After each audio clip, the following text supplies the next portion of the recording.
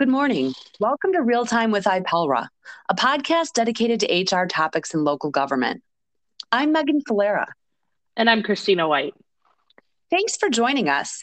Today is the second part of our three-part series in navigating a harassment-free workforce. We are joined with our guest from Tressler, Darcy Proctor. But before I introduce our guest, I want to let our listeners know that the legislative update IPELRA is offering is coming up just less than a few weeks away, December 10th at Clark Baird Smith's headquarters in Rosemont, Illinois.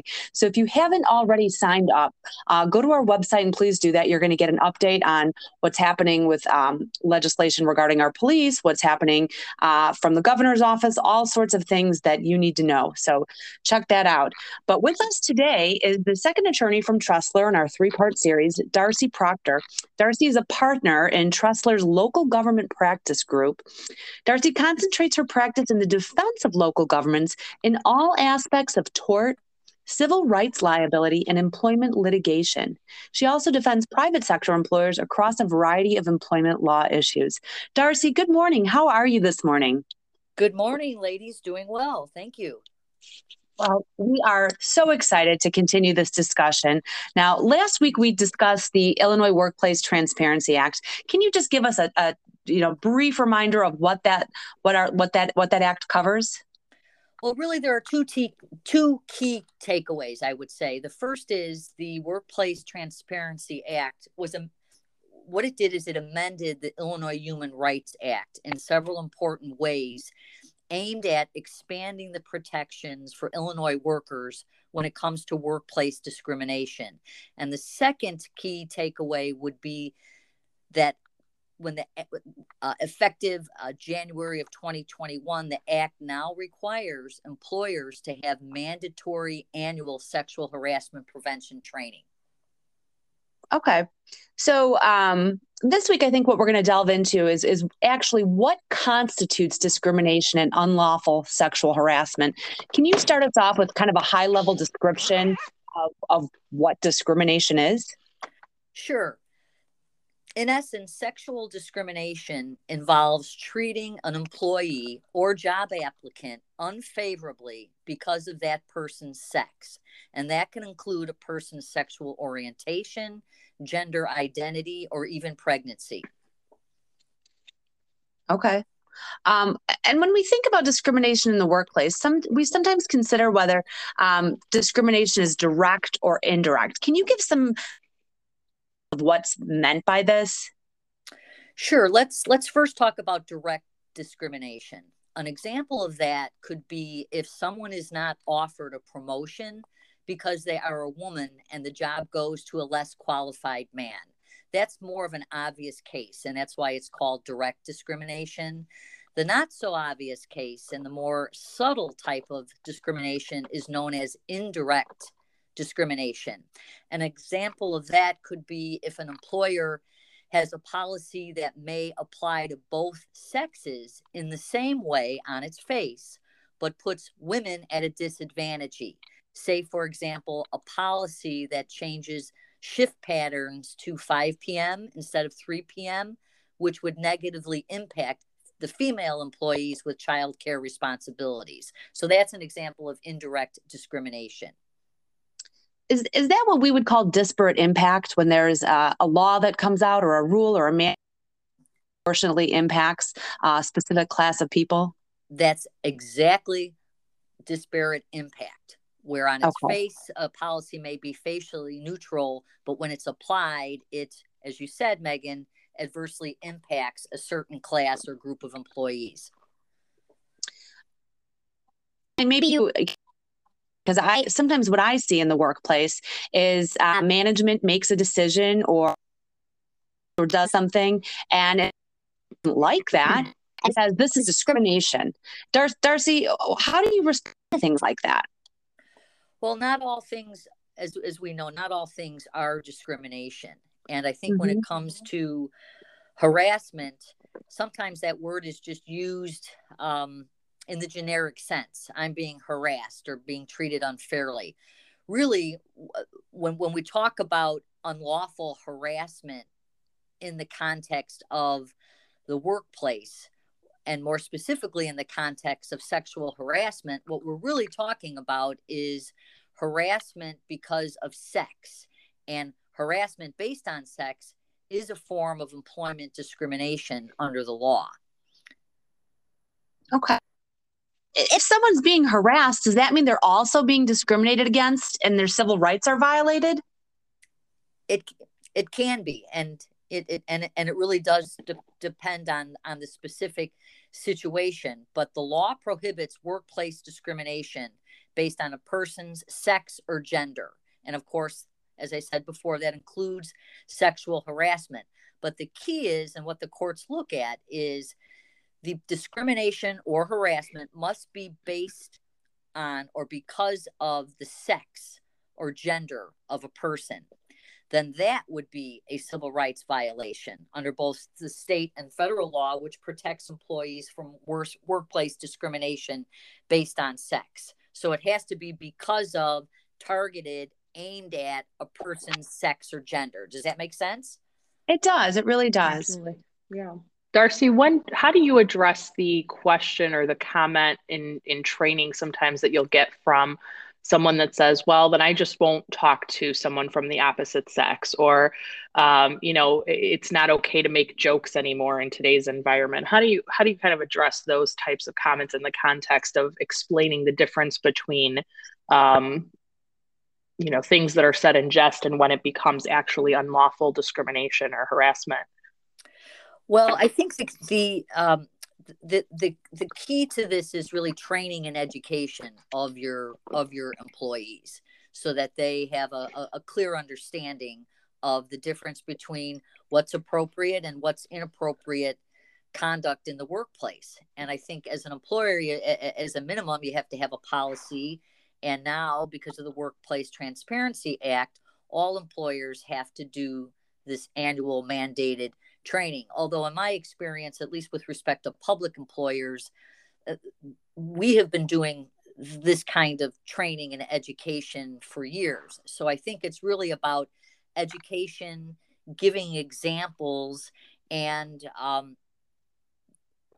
to be sure that the management who oversees the employees are looking for and watching for situations that could rise to the level of harassment, and not just sexual harassment, any type of harassment or discrimination in the workplace.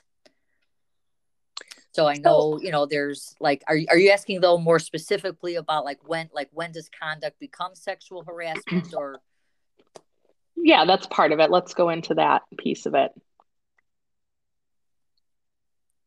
So really, there are there are really three types of harassment relating to sex. All right. And I know that's the focus of today's session. But to be clear, discrimination and harassment can be targeted or directed at other protected classes. It could be age or race or disability or ethnicity. So, but again, I know the focus of today's program is sexual harassment and discrimination. So there's three types of harassment relating to sex. The first is it can occur when someone makes you feel humiliated or offended or degraded on the basis of sex or gender.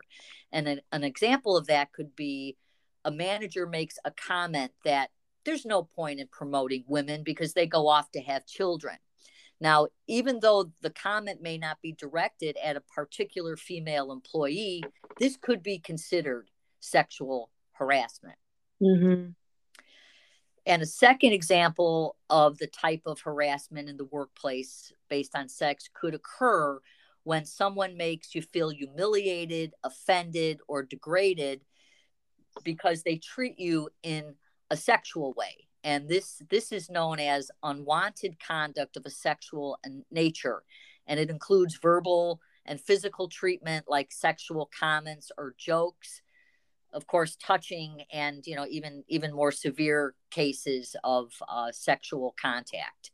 And then really the third type of sexual harassment is when someone treats you unfairly because you refuse to put up with or tolerate sexual harassment in the workplace. And an example of that could be is if an employee is denied a promotion or other job benefit because he or she declined their manager's sexual advances. And just, I think, I think it's worth pointing out. I think most folks understand this, but sexual harassment, there can be same-sex sexual harassment. It doesn't necessarily have to be between people of different sexes. You know what? Darcy, can you give an Sorry, what I was going to say is that, what I think is always important to point out is, we talked last week with Kathleen, like I think the natural go-to when you think of sexual harassment is perhaps like a male boss and a female subordinate, but it can be between two subordinates. It can be, the harasser can be the subordinate to the supervisor. It can be different sex, same sex. There are no limitations in there are no blackouts in who can be the harasser. Harassers can be people coming into the workplace who aren't even employees. That's exactly right. So the reach of the sexual harassment laws are really very broad. But I think the key analysis in these cases is, and this is what the courts look at, is whether or not the behavior is unwelcome. That's really the starting point in the analysis in the case law. And Christina, I know you wanted to jump to say. No, I think you covered it, so we can keep going. So I think the conversation about whether it has to be between a supervisor and an employee is not necessarily the case. It can be between any level of employees with each other.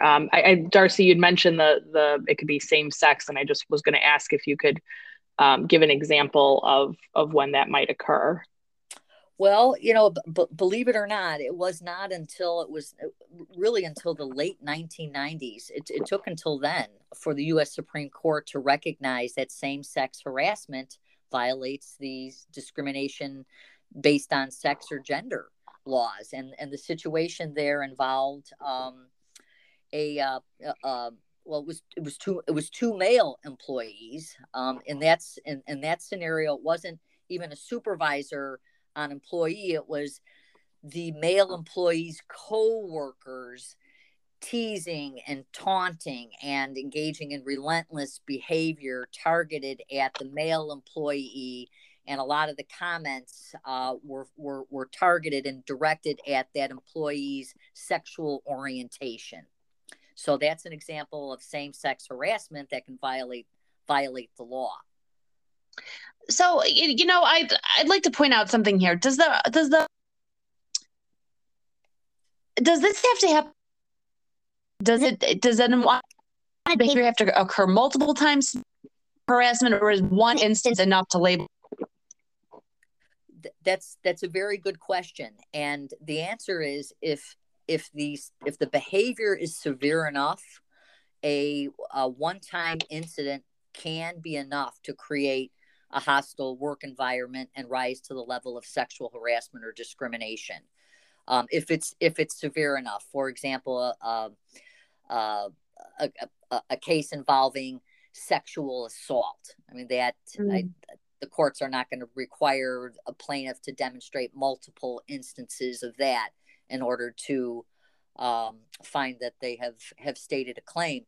But the situations where, but the hostile work environment cases, I would say, do require, and these are part of the elements that the courts look at, more severe and pervasive. So one comment is probably not going to be enough, but if there's enough of them, I mean, it could be as little as 3, just to give an example, if the comments are so sexually charged that they create a hostile work environment.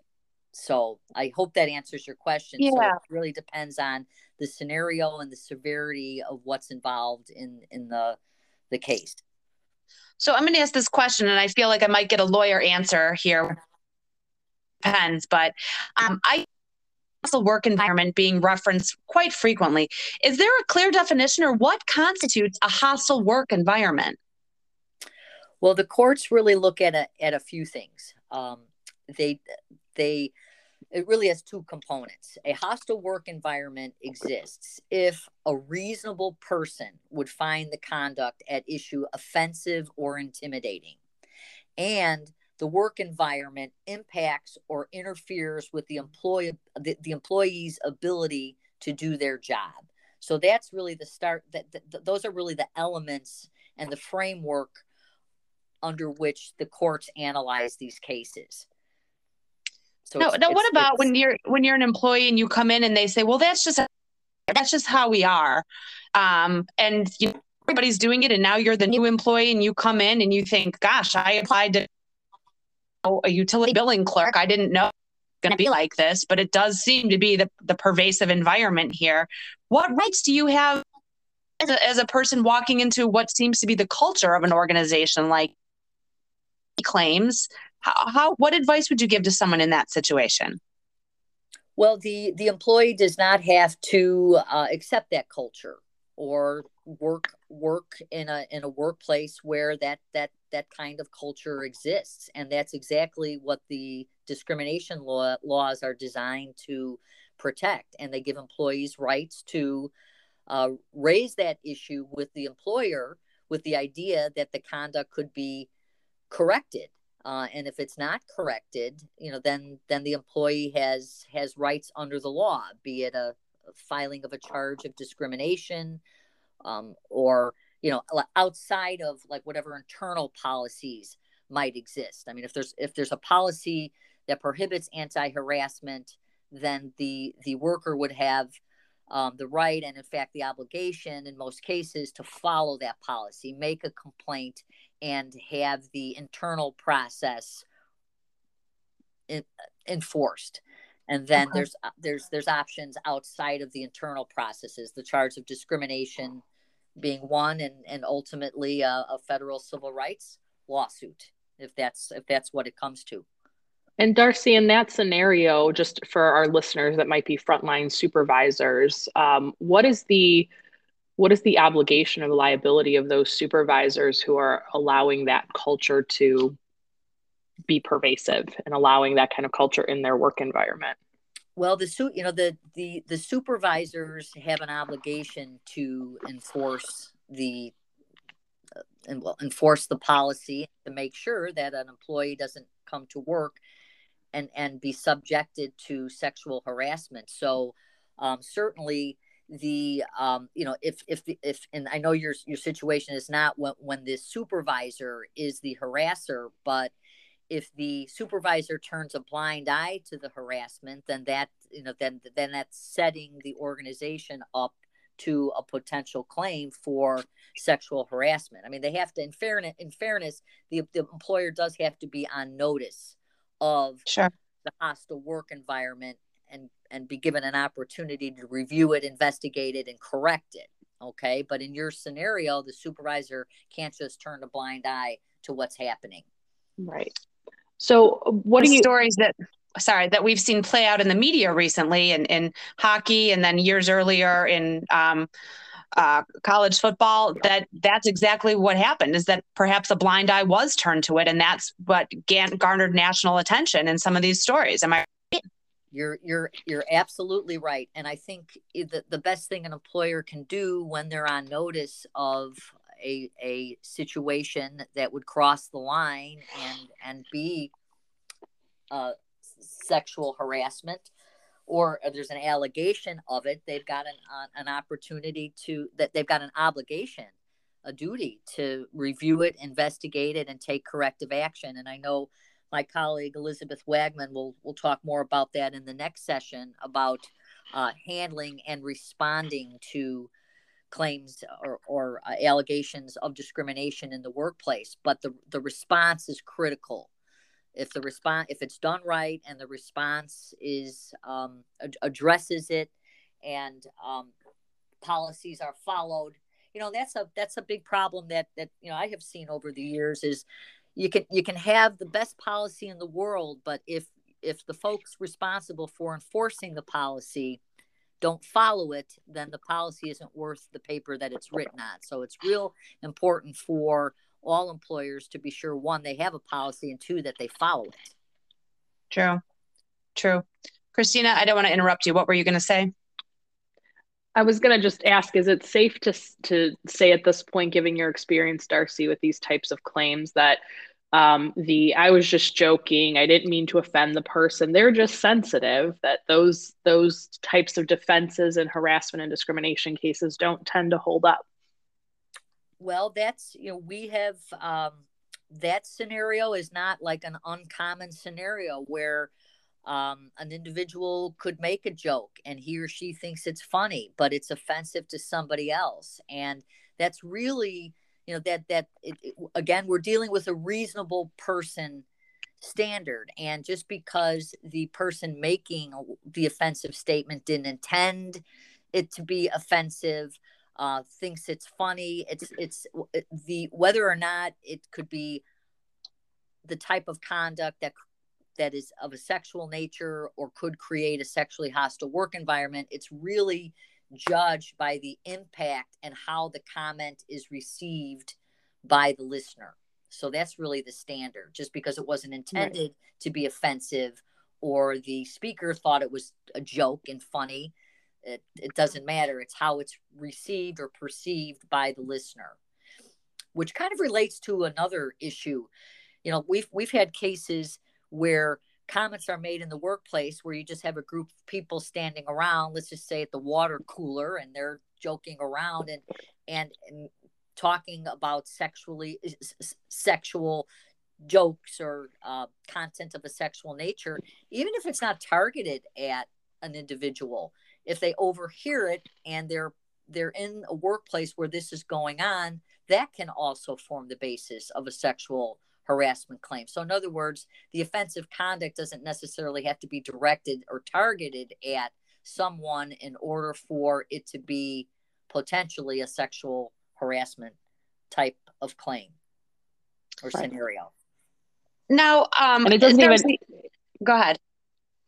I was going to ask, does it need to specifically even be targeted at someone in the organization? And what I mean by that is if in that scenario, you're in the around the water cooler and there's a television or something in the background with a news story and someone makes an off-color comment about what's happening, in the news or on a national level, can that in and of itself be potentially a harassment if someone is truly offended by that type of comment or that commentary? It can be, but in that kind of scenario, I would think you would need something beyond like an isolated commentary about some public news event, but that combined with other evidence that could establish a sexually hostile work environment, that could very well be enough under the law. I want to be mindful of our time today and cover some specifically addressed last week. And the one that comes to mind is dating in the workplace. I think it's not unreasonable to expect that people may find love interests at work. I often ask parents and grandparents how they met, and they have stories like that. So if two employees are in a consensual romantic relationship, does that mean that no harassment can take place? Well, typical lawyer answer, it depends. But let's talk about it. If the relationship, here's the key: if the relationship involves a supervisor and a subordinate, then you potentially have a problem. So, because there's a disparity in power or authority, and especially if the supervisor works in the same department and has the ability to influence the subordinates' work life and promotions and that kind of thing. So that's why many employers do have dating policies in place, which prohibit supervisors from dating subordinates or even married couples. Say maybe they were dating and then they get married. There's policies that we have drafted for our employer clients where it prohibits supervisors from dating subordinates or married couples from even working in the same department. So you avoid that problem completely. And then everybody's on notice that that's the policy. Okay. So then employees have a duty and an obligation to disclose if they are dating, and then perhaps request a transfer or, do something about that, correct?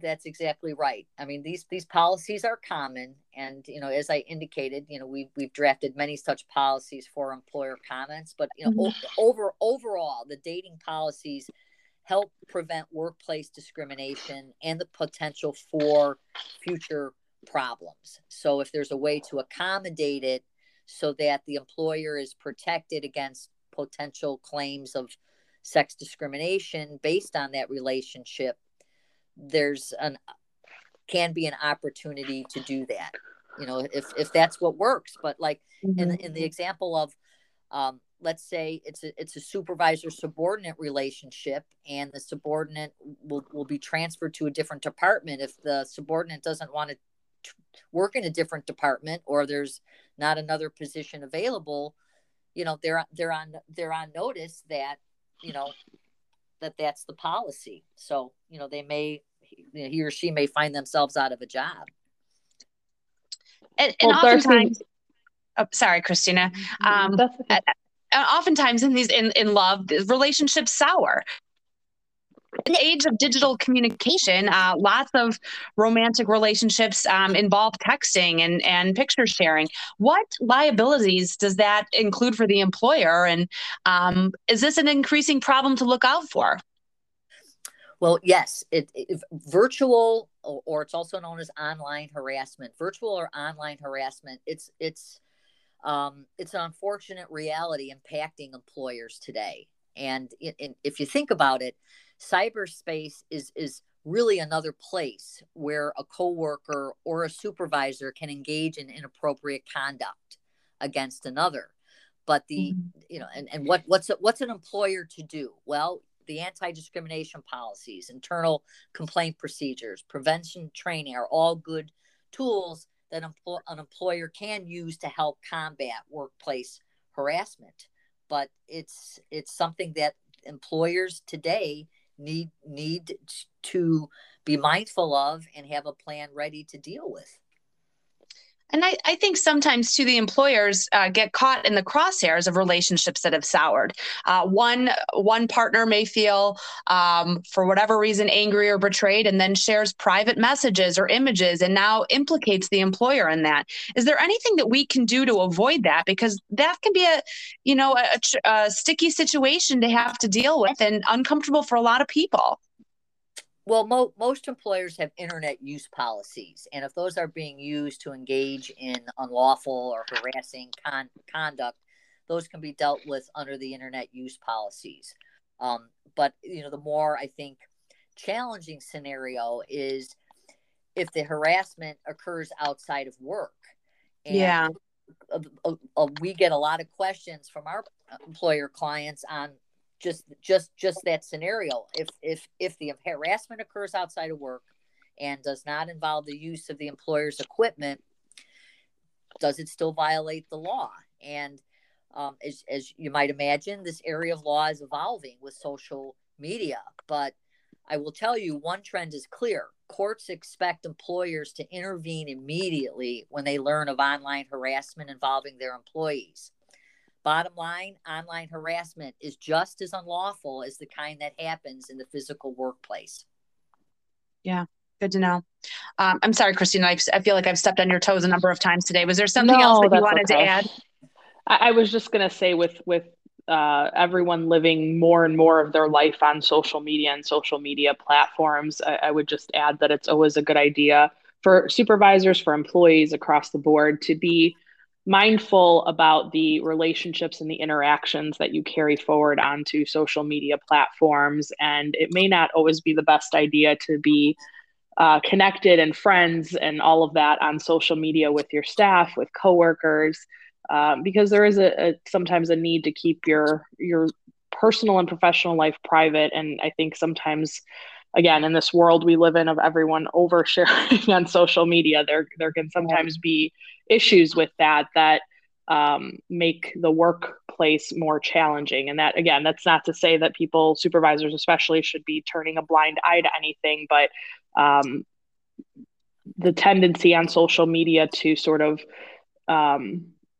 be a little bit different or more open in your interactions than you would be in the workplace. Sometimes people have a hard time transcending that the workplace doesn't specifically always necessarily mean the physical structure or confines of the building that you work in.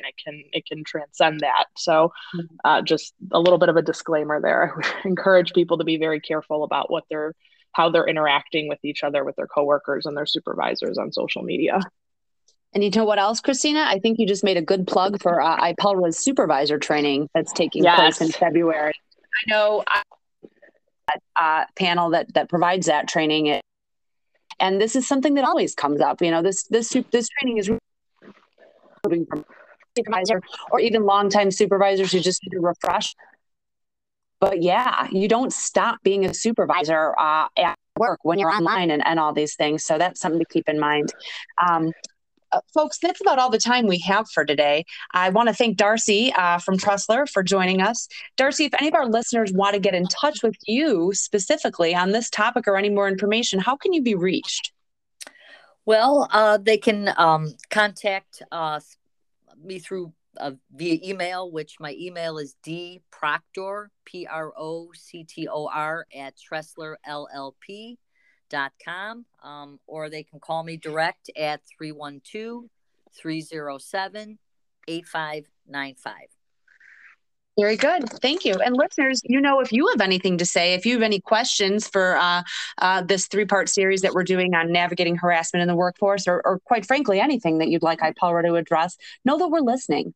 You can send us a recorded voice message we can play on the show, although we never have, and we make this plug every week, or join us on a future podcast. Connect with us through the website at www.ipelra.org, and of course on Twitter at IPELRA. Support IPELRA by becoming a member. We are dedicated to providing training and resources to HR and labor professionals and local government. Join us next week as we are joined by Elizabeth Liz Wagman, the third Tressler trio, wrapping up our series on navigating harassment in the workplace. I am Megan Falera. And I'm Christina White. Our executive producer is Kay Argo. And this has been Real Time with IPELRA. Thank you so much for joining us.